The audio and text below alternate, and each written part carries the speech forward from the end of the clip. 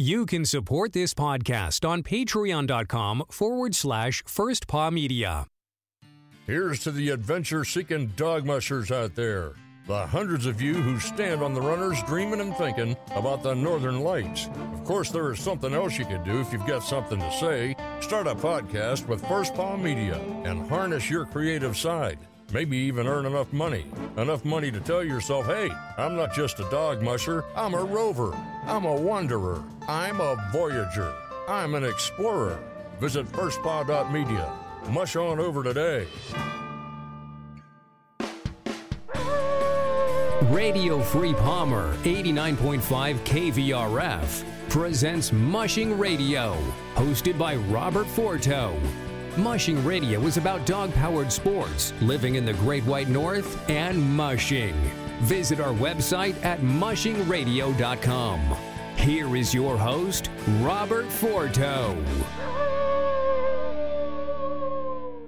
Hello and welcome everybody. This is Robert and I am joined by my co-host Tony, and tonight we are doing a preview of the Yukon Quest in Canada. We've talked about the Yukon Quest in Alaska. As a matter of fact, we talked about it tonight. But today is the preview of the Canadian race, which actually starts tomorrow. We're recording this late on Friday night, and they're probably already getting ready. Those last-minute preparations over there in Whitehorse. Tony, what's happening in the Yukon Quest Canada? Well, they're the ones that I think came out on top with the split when the two boards, the Alaska side and the Canada side, decided to part ways. It was a little bit like a divorce in many ways, where the Yukon Quest got the logo, the website, the social media, basically the brand. They weren't having to start from the ground up as far as building a purse or just being the legit race. They have had to build a little bit from the ground up as far as coming in with their different mileages and their different trail. But for the most part, we're looking at a similar trail to what we would see in the 1,000-mile quest. If they had started from Whitehorse, they're going all the way to Dawson City for their 450-mile race, which they have not done since the pandemic. So that's pretty exciting. I'm sure Dawson City is very excited to have them coming back. Dawson City is a very historical spot in the Yukon history, as well as mushing history. Mushing was a big deal for the gold rush, of course, and so was Dawson City. So very exciting about that. The new board means that Sebastian Schnulla is not a board of director, but he is going to be giving us his armchair mushing perspective, as he always does. He'll be out on the trail. I'm not sure if he's going with his old trusty yellow iron dog or if he's got some new fancy equipment, but he's already shared quite a bit on their Facebook page, almost said YouTube page, and I don't think they have one of those. But yeah, it's it'll be interesting. There's small rosters for each of these races. And we had said that the Yukon Quest Alaska had small rosters, but these are even smaller. So it's just going to be an interesting way. This is kind of the big. We saw what Alaska did. We saw their hiccups and we saw their triumphs.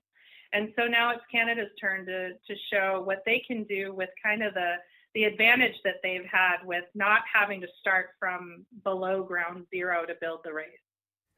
And we have talked, I don't know how many times, Tony, since Iditarod ended last year. This has been a thread on our podcast ever since. I think we've probably talked about the Quest in one form or another on at least one episode a month. So we're not going to rehash a lot of things that we've talked about, but I have a couple of points I would like to see if they can stand out. First off, you had mentioned this is sort of like who got the better side of the divorce. And we've talked about the sort of inequities, if you will, of this quote unquote mushing divorce and where we stand in the mushing community on these two races. And there's been a little bit of drama, even as late as this week between the two races. I know that people are bickering back and forth on social media about how the Alaskan race was handled and so on and so forth. And we won't dive too much into that. But you had mentioned Dawson City. And as folks know that know a lot about the Yukon Quest, when it was a 1,000-mile race, it would flop years, meaning one year it would start in Fairbanks, go to the midpoint in Dawson City. They would do a 36-hour layover and then head down to Whitehorse. And then the following year, I don't know if it's even or odd, maybe you know, Tony, but the following year it would do the route in reverse. And there's always talk, like there is in Iditarod, about which side is faster, which side is tougher, which side is more fun. And everybody had their favorites, whether they were starting from the American side or starting from the Canada side. But there was always this stop in Dawson City. And as you mentioned, it's an old time historical, think about gold rush era time. That's the sort of the feeling about it. And a lot of mushers really embraced that 36-hour rest. That's a day and a half of rest. Remember, in Iditarod, they only have a 24-hour rest, and they have to do that at some point along the trail. I believe it's after they reach the Yukon, or no, after the third. What's the rule there before I stumble, Tony? What rule are we? They needed to take the 30. No, the 24. Where rest? do they have to take the 24? Is there a rule for that? It was the 36-hour rule there at Dawson City. I don't believe they had a 24 on the quest. No, I mean in Iditarod. Is there a rule? Oh, in Iditarod. I'm sorry. That's okay. It's been a late night. So they have to take the 24 anywhere along the Iditarod before, I believe, White Mountain. Anytime after White Mountain seems silly. So on Iditarod, guys, now that you've listened to our stumbles, there is a 24-hour rest at some point along the trail up to about 77 miles from the finish. And in Iditarod, you will find strategies much different on where they take their rest. But what made the Yukon Quest so unique is everybody had to take a 36-hour rest in Dawson. And I bring all this up for a couple of different reasons. One, this was a big sticking point when this marriage broke up.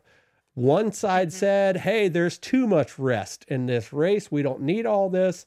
And the other side says, oh, we can do this with a whole bunch of rest. And, one side enjoyed the other for whatever reason. But when they go to Dawson, at least on the full run, the 1,000-mile run, everybody did this 36-hour rest. And for a lot of mushers, they really embraced this. It became a party of sort in Dawson because you only have to take care of your dogs so much. You want them to rest. You want them to be well fed. You want to take care of any injuries, sort of like a bye week in any other sport. A 36-hour rest is a long time. So they built these fancy tents for the dogs and the whole 9 yards. But anyway, in Dawson, often the mushers would have time to rent hotel rooms or to stay with friends and really recoup and have fancy meals and all that. And then they would turn around and do the other leg of the race. And that was really embraced by both the fans and the mushers, at least by the most part. But there's an interesting thing in Whitehorse, and you probably know this story better than I, but there's an infamous drink there in Dawson. What is it? The sour toe or something like that? A whiskey? Something like that. It's so gross. Yes, and it is a human toe. Yes, it is a human toe in your drink, and you take a shot, very similar to like you would take a tequila shot with the worm, and it is a highly coveted experience. I've obviously never tried this. I have seen and heard of people doing it, but I understand it's something else. I'm sure you've heard that as well. I've heard of it. I've heard that people have stolen the toe and that they've had to chase people down. Why do you need somebody's cut off, frostbitten, nasty, gross toe thing? It's so gross. I don't know if we've ever mentioned this on the podcast, but my wife, Michelle, who is sometimes a co-host on here and part of our after show on Patreon, she and I became pretty affluent, if you will, I don't know the proper word, bourbon connoisseurs a few years ago when we started going to the Bourbon and Beyond Music Festival in Kentucky. Every year we hit up music festivals. And I know this has nothing to do with mushing, but the point is we started collecting a heck of a lot of libations, if you will. And I think we probably have 10 or 15 different kinds of bourbon, 4 or 5 different types of tequila, and rum and whiskey and the whole 9 yards. And the funny thing is we're not big time drinkers. We'll just have a cocktail here and there, but not the type of people that will sip a old fashioned every evening. But long story short, I've always been intrigued by this sour toe drink or whatever it is. And I can only imagine in the Yukon Quest heyday that there was a lot of these cocktails being passed around. And I would imagine this is not an off-the-shelf, cheap bourbon old-fashioned. This is probably a $10, $15, $20 US dollar drink, don't you think? I have no idea.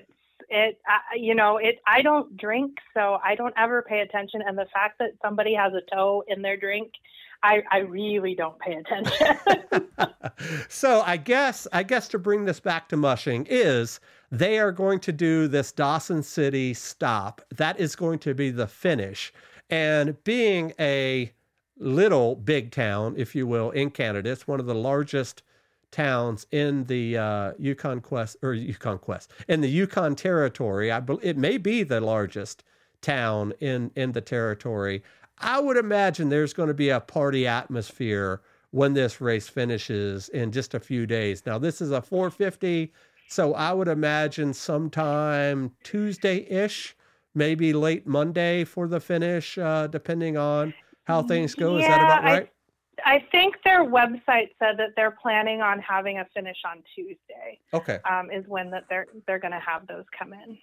So it should be a party atmosphere for the whole shebang, and I would love to be a part of that experience just as a fan, because as much as there's griping on social media and back and forth about how races are won or run or finished or not, arguing with race marshals and all of that, it's still a big time fan event if it's in an area where it can be. Like Iditarod, start and finish in Nome. People pay thousands of dollars to fly to Nome to see the finish of Iditarod. And they used to do that on the quest on both sides, whether it be Fairbanks or Whitehorse. So I could imagine it might be a fun time. And I would imagine that they'll really embrace that. And I think it may be a little bit different than how they just finished up the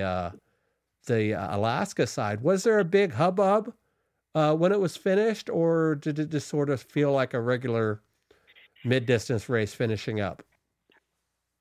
For the Quest Alaska, it wasn't too bad. They were right there at the pump house in Fairbanks, and if you're familiar with the pump house, you know that that's some really good food and a really good time. And so there was a somewhat party-like atmosphere, but it wasn't too well known. They were having, again, some glitches on the back end of the race where you couldn't actually see anything. The power had gone out for their finish line, but they had quite a few fans hanging out there in the pump house. So I expect that it'll be similar there in Canada, there in Dawson City. So before we talk about the entries in the 3 races, the 450 and the 2 smaller races, what are you expecting on their coverage? We had talked about on our preview show of the Quest Alaska that they were really good, at least back in recent times, with their coverage on social media. And we said that they got all the brand stuff on this side. Do you anticipate having a pretty robust social media presentation, if you will, on this quest on this side? Yeah, their stuff is really sleek. They're using Facebook Reels, Instagram Reels, Stories, whatever you want to call them. It looks like they've got Canva type graphics where, they're able to quickly fill in information and post it in that format that you see on Facebook and Instagram. So they've got a social media savvy team. And then, like I said, you've got Sebastian Schnula, who is most definitely going to be sharing everything from photos to video, as we've already seen on their Facebook page. So I expect more of the same as the race goes on. I'm not sure if they have as many dead zones on this side of the Quest Trail as they did on the Alaska side. But I would expect that the major checkpoints and, of course, the finish, there will be a lot of coverage there. And then you also have the local media that understands the race and, for the most part, supports it. The local Yukon media definitely does. I personally, after having dealt with Canadian media and their bias towards mushing as we know it in Iditarod and the Quest and others, I don't know that outside of the Yukon they get the same kind of positive press.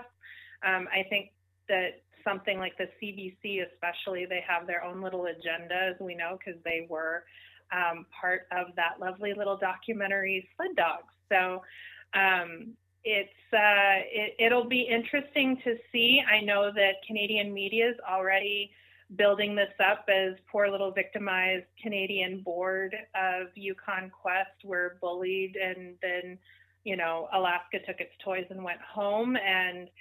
And we even saw that with a former board president. He wrote a blog. A lot of people disagree with me, and I appreciate their comments and feedback. I had commented under it saying, this still feels really one-sided, like it was all Alaska's fault, when really, if you read into this, neither one wanted to give an inch, and you have to compromise in these situations. So I expect more of the same. I really do feel that there is a race within this race, and it's which side of the Yukon Quest runs a better race. Is it going to be Canada or is it going to be Alaska? And I think at the end of the day, it's going to be the new argument that I grew up with and that we've all followed over the years, which race is better, the Quest or the Iditarod?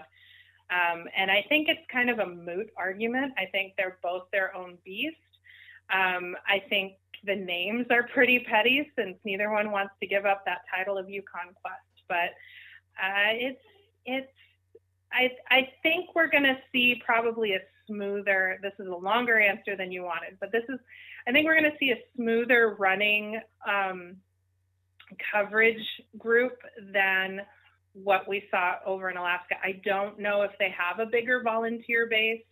It just feels like they do.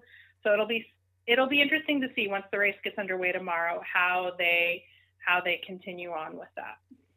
A couple of points with that. I find interesting that we truly have the entire race, the entire 1,000-mile race in both of these races. And as you said, this was always kind of two races every year. It was the Alaskan side putting on their race on their year and the Canadian side putting on their race on the other year. And they only worked nicely because it was a necessity. And then it sort of fell apart as we went. But we truly do have the 1,000-mile trail, if you will, with the exception to heading down to Nenana and back on the Alaska side. But it's the 1,000-mile race just in two different races, which I think is a normal race, if we can say that. But now it's just two separate ones. But what's interesting, I'm writing this down as you said that, I think a really interesting show topic that we could dive into is that Canadian media spin and where they fit into the story of mushing. And you're right, there is an entirely different spin on the Canadian media than there is in the U.S. And it's the the same in other sports. I'm a big time hockey fan, and I often watch Canadian broadcasts for Canadian games, and there may be, for example, they may have Montreal Canadiens game going on against the Rangers, and they have both broadcasts on ESPN. And, one night I'll watch the Canadian version, and another night I'll watch the Rangers version, and listen to the two different sides, and especially on like their Sports Center type broadcasts. It's so much different in the way that they present their sports. And I think that would be really interesting to talk about on a show. And this is a great topic. We would love to hear what the fans have to say. And that has nothing to do with all of the controversy that their national media sort of spun with the Sled Dogs documentary and the reporting of things in Whistler and animal rights and all that. That's just a side of that story. But there are so much more. We have to talk about that probably right after Iditarod. You remember back in the day, nobody watches real TV anymore. Everybody does streaming. But do you remember every year they had Sweeps Week? And it would be after something big, or even better, they would have the Super Bowl on. And then right after the Super Bowl, they would have a release of some big news show, whether it be Desperate Housewives or something, would air right after Super Bowl. I think that's what we need to do with this on our after the Iditarod coverage. What do you think? Sounds good. After a little bit of a nap, we can definitely do that. All right. So, yeah, we'll do that. So maybe right after the banquet, we'll jump into this this hot topic for sure. So stay tuned to that. Okay. So we're not on all night. Tell us about our lineups. Let's talk about the smaller races first. I don't know a lot of these names, so I won't do a lot of commenting on it. But who is in these two smaller races of the Canadian Quest? Sure. So it's the whole race is very Canadian. There's only two non-Canadians in the entire Yukon Quest. One in the 450, and then I'm sorry, I don't remember which one in the other one. But we've got some interesting ones in the 100-mile roster. They're going to start off in Whitehorse after the 450 and the 250 start tomorrow. They're going to end in Braeburn. Their purse is $2,500, split 5 ways, which there are only 5 mushers, so everybody's getting money after this. It's not a whole lot, but it's more than nothing. And so for that roster, we have Jonathan Lucas, who you said I had to mention his kennel name, and it's Snow Pigs. Love it. And that's because he has a farm, and he has pigs and dogs, and they love the snow, is what he said in, I think, his little musher bio. Is where I read that. I read it somewhere. I did not make that up. And then we have Luke Tweedle. I love when you make me read off their names because I'm horrible at names. One half of Echo's Kennel. They are a twin with one of the teams that is running in the 450. And then you have Debbie Knight of Skywolf Canine Adventures. Really interesting kennel names in this group. Jana Lee Cushing of Indian Lake Cephalus Siberians. So there's a Siberian team in the mix. And then you have the last musher will be Nate Metzen of Northern Sharks Working Dogs. I like it. So yeah, I know you were very excited when I mentioned the kennel names earlier. So I think it's going to be a good little group of teams. Most of them, I believe, this is one of their first big races. I don't think it is for Echo's Kennel or Skywolf. I'm not sure about the other 3, but I believe for the most part they're all rookies. And then for the 250-mile roster, they'll be going from Whitehorse to Pelly Crossing. So again, like we said, the trail is nothing new. It's all stops that we've seen before. They have a purse of $15,000. It's supposed to be divvied up between the top 10. There's only 5 mushers, so I'm not sure if that means that they're going to stick with the original breakdown for each payout, or if they're going to redo that mapping. So I don't even want to know what goes into doing that kind of mapping. But we've got Craig Houghton of Craig and Sean Racing Dogs, which is a father and son duo, I believe. Then we've got Alana Kingsley of Stinky Pup Kennel. She's run before. Michael Burtnick of Keystone Sled Dogs. Ayana Ocean, I can't say her last name. I'm going to butcher it so bad. I'm so sorry. O'Shaughnessy of Tagish Lake Kennel. She's running a team out of Michelle Phillips's kennel. And then Jess Sears of Dog Song Rising. So again, another small roster, some really interesting names as far as kennels go, but also a couple of names that they've got a few races under their belt. Ayana has run only, I think, one other race this season.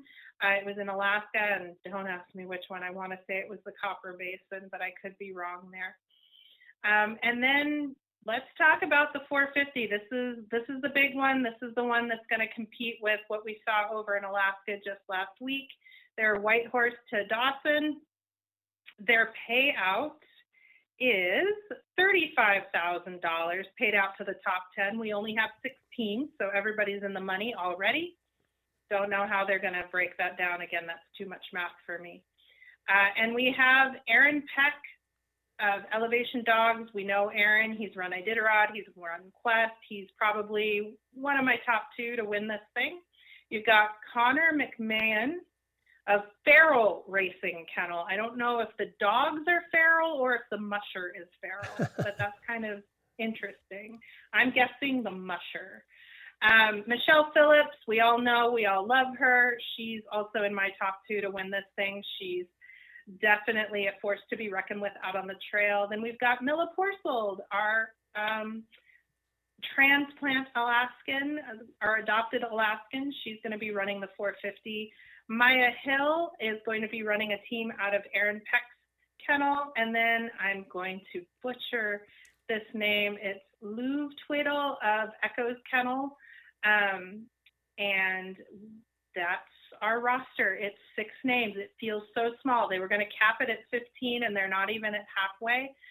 But it's interesting because I think we're kind of heavy-handed on the female to male ratio. It's either 50%.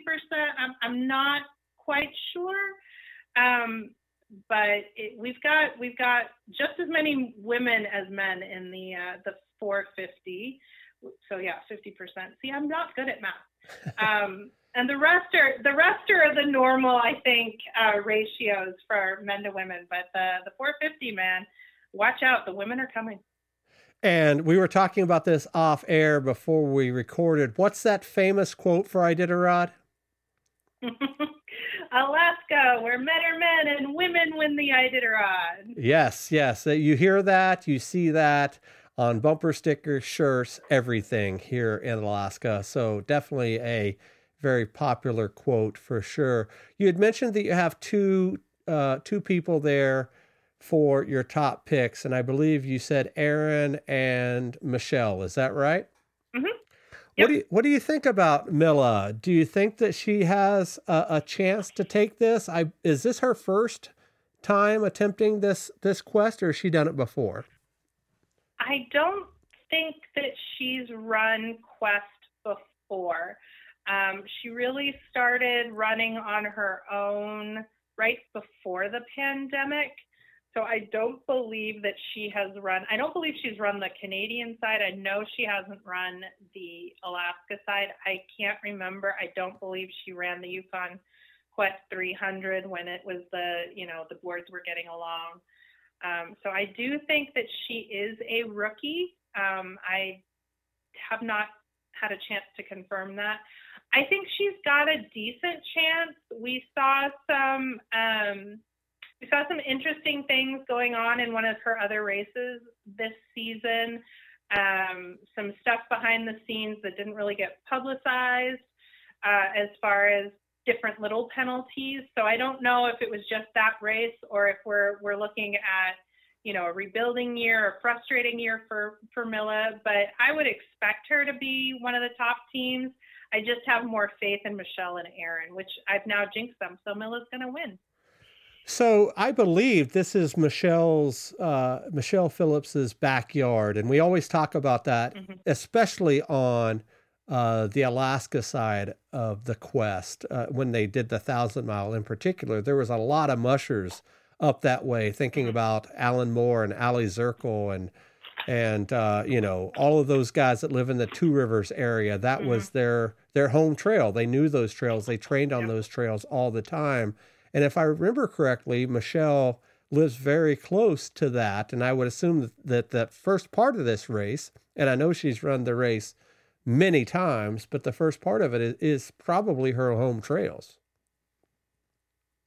Yeah, she said in an interview on their Facebook page, the race's Facebook page, that weather was not conducive for her to train all the time around home. So she did have to go up a little bit further north and I think onto the Quest Trail a little bit.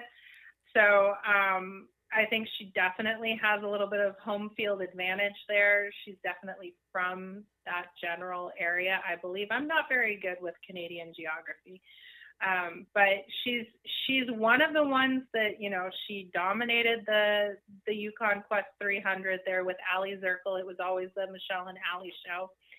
So I don't expect it to be any different with the 450. She's very excited. I think she's also very hungry after some of the stuff that went down last year with Iditarod. Not so much that she needs to prove herself, but I think she's just wanting to put that final period on, yes, I do know what I'm doing with my dogs. So I expect her to maybe not run an aggressive race in the way that, someone like a Nick Petit would run, but I think she'll have one of those really smart strategies that play out in schedules that play out to her advantage. Something similar to what we saw in the 550 with Brent Sass, where it's just, run your own race, forget about what everybody else is doing, and know that you're going to be there first. I'm looking forward to it, and it seems like my voice is even cracking a little bit for you know what, Tony? I know this probably doesn't interest our listeners a lot here on Mushing Radio, but I recorded an entire hour episode this afternoon for our other podcast, Dogworks Radio, with a business coach that wrote a book called Eddie's Journey about her rescue dog, Eddie. And I'm sure you probably know her on social media. She goes by the handle Alaska Tracy, but she is an upcoming guest and talking about her new book for her dog. So a couple of things. If I remember correctly, the purse for the Yukon Quest Alaska was $25,000. Is that correct? Do you recall? Mm-hmm. I believe you're right. Yeah. So this one's just a little bit higher at $35,000, but you said everybody is in the money. I know on the Alaska side, they said they were only going to pay out to the top 5 spots, if I remember correctly. So a few people were not in the money there. 8 folks finished over there. And before I ask my last question, a couple of quick updates. On Monday, we are going to do a very special show with Barb Reddington to talk about the Junior Iditarod preview. Early next week, probably before Monday's episode, we're going to do a recap of the Goose Bay 150 and the Willow Junior 100. So we have those coming up in your feed. And I don't think you know this, Tony, but this is our 48th, as we're recording this, 48th episode on this Mushing Radio feed. And our first episode on the new feed was the Lance Mackey tribute. When did he pass away? Do you recall? He passed away at the end of August, first part of September. Wow. So we have done pretty much a year's worth of shows. If you're doing a show every week, we have done a year's worth of shows in about 4.5 months, 5 months or so. So we're really, we're really cranking them out, and I really appreciate everybody that's listening. Great feedback. A lot of comments are coming in, a lot more Questions are being asked on social media. People are asking us questions, what our thoughts are, what stories we can tell, all of that stuff. So that's what podcasting is all about. You can listen to us talk about it, but the real magic happens is when you give us story ideas and comments and questions. That's where it's really happening. So I appreciate that. So thanks to all of our friends out there, in particular, the Ugly Dogs crew, hashtag Ugly Dogs. They are out there. If you are on Twitter, another popular hashtag is Musher Twitter. What is another hashtag that's pretty popular? Whatever the race hashtag is of the week. Musher Twitter and Ugly Dogs are pretty much the top two. And then you've got each individual race with their own hashtag. And sometimes, guys, those hashtags are trending. And I have to think it is our posting on social media about our podcast, because that happens sometimes. So not a lot of folks can say, hey, I had a part in something trending on Twitter, but that's a pretty big deal over on that social media site for sure. So Tony, I know that you love superstitions. I know that you love the proverbial sports jinx, but your team is not in the Super Bowl. And I'm sure you'll probably be tuning in on Sunday afternoon. It is the Eagles and the Chiefs. Who do you got? And I'm going to go first. And I never go first. I'm going to go first, and I'm going to say the Eagles win it 33-31. What is your pick? Okay, well, first of all, my team is not in the Super Bowl because Michelle and I told you not to say that they were going to make the Super Bowl like 2 weeks before they were even going to be possible to be in the Super Bowl. And you said that they were going to be in the Super Bowl. So you jinxed them. I want the world to know I'm holding it against you. As for your question, I'm also going to pick the Eagles mainly because if I pick Mahomes' team and they lose, my mom will kill me because she loves her Mahomie. He's almost right up there with Joe Montana for her. But yeah, so but I think it's going to end up being a blowout game. I don't know why. I just feel like it's going to work its way out like that Patriots Falcons game from a few years ago. So I want to say it's going to be something like, I don't know, 14 to, 48 or something really crazy. Wow. With the Chiefs winning. No, with the Eagles. Oh, with the Eagles winning. I don't pick my mama's second team, man. I don't pick anybody that we actually want to win. Okay, all right. I am not jinxing this. One other thing, Michelle and I, we love the commercials, and we try not to watch any of them before they air. I know they're all released on YouTube and everything beforehand, but that's my favorite part of the Super Bowl, and I know that's a lot of people's favorites. They often watch for the halftime show or the commercials. And I don't know if you're a Super Bowl commercial fan, but I am really looking forward to a couple of them. The first one is and what they're doing different, guys, if you're not huge sports fans, is they're doing lead-up commercials this year. And I'm sure they've done it in the last few years, but they'll release, it's more of a story, and they'll release a little bit of the story, and they'll say, you'll learn the rest of it during Super Bowl. I think it's a marketing a genius idea. And a couple of them that I'm really looking forward to are the Peyton Manning, Eli Manning, Terry Bradshaw Doritos commercial. I'm sure you've seen that one. And Michelle and I are huge Foo Fighter fans. And it looks like Dave Grohl from the Foo Fighters is going to have his own Super Bowl commercial as well. I think he's promoting Crown Royal whiskey, if I'm not mistaken. That's another one I'm looking forward to. I'm sure that they will have the Clydesdales. I'm sure they'll have some really off-the-wall, goofy ones. But are you looking forward to the commercials as well? I've tried to stay away because I'm one of those grumpy old people who's like, back in the day, we didn't have trailers for these commercials, and we didn't get the commercials 2 weeks ahead of time. So I try to not even know what's going on. I'm looking forward to just being surprised and hopefully not grossed out like a few years ago with that baby monkey dog. I don't even remember what it was, but it was just the most terrifying, grotesque thing I'd ever seen. You know, I miss the Budweiser commercials that they used to do during the Super Bowl. So that's kind of my jam. So I guess if there's one that I'm looking forward to, it's anything with Terry Bradshaw, because I just think he's the funniest guy ever. But yeah, I'm just looking forward to a good commercial run. I'm not really looking forward to halftime. I'm looking forward to the food, if we're being honest. Yeah, we're going to do up a little spread as well here with some chili and some fried chicken and that sort of thing. It's going to be a fun time. And a fun fact, Michelle and I do a really cool side project podcast called the Rock and Roller Podcast. And each week we're doing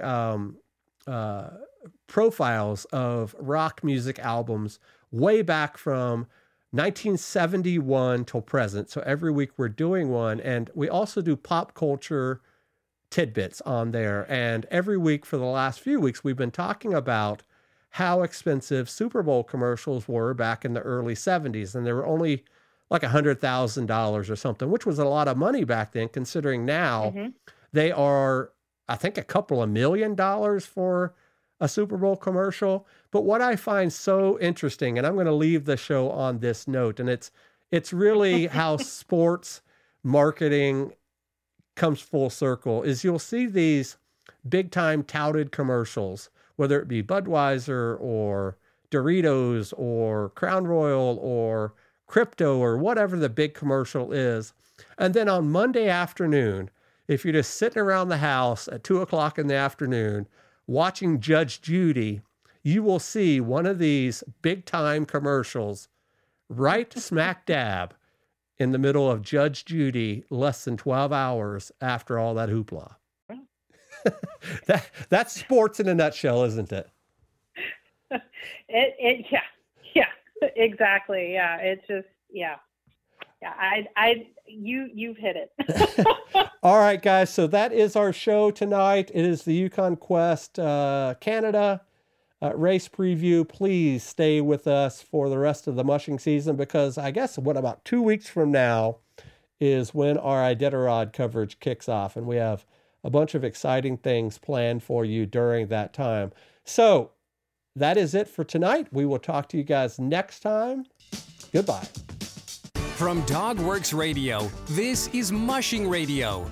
We hope you enjoyed this episode, and we invite you to subscribe in Apple Podcasts, Spotify, Stitcher, or wherever you get your podcasts. You'll find a link on the episode notes. You can tap or swipe on the episode cover art, and you'll see some offers from our sponsors. You can support our show by supporting them. If you like what you have heard, we would love it if you could give us a 5-star rating and tell your friends how to subscribe too. Your host is Robert Forto. Our producers are Michelle Forto, Alex Stein, and Tony Ryder. Our executive producer is Robert Forto. Created for Dogworks Radio and First Paw Media.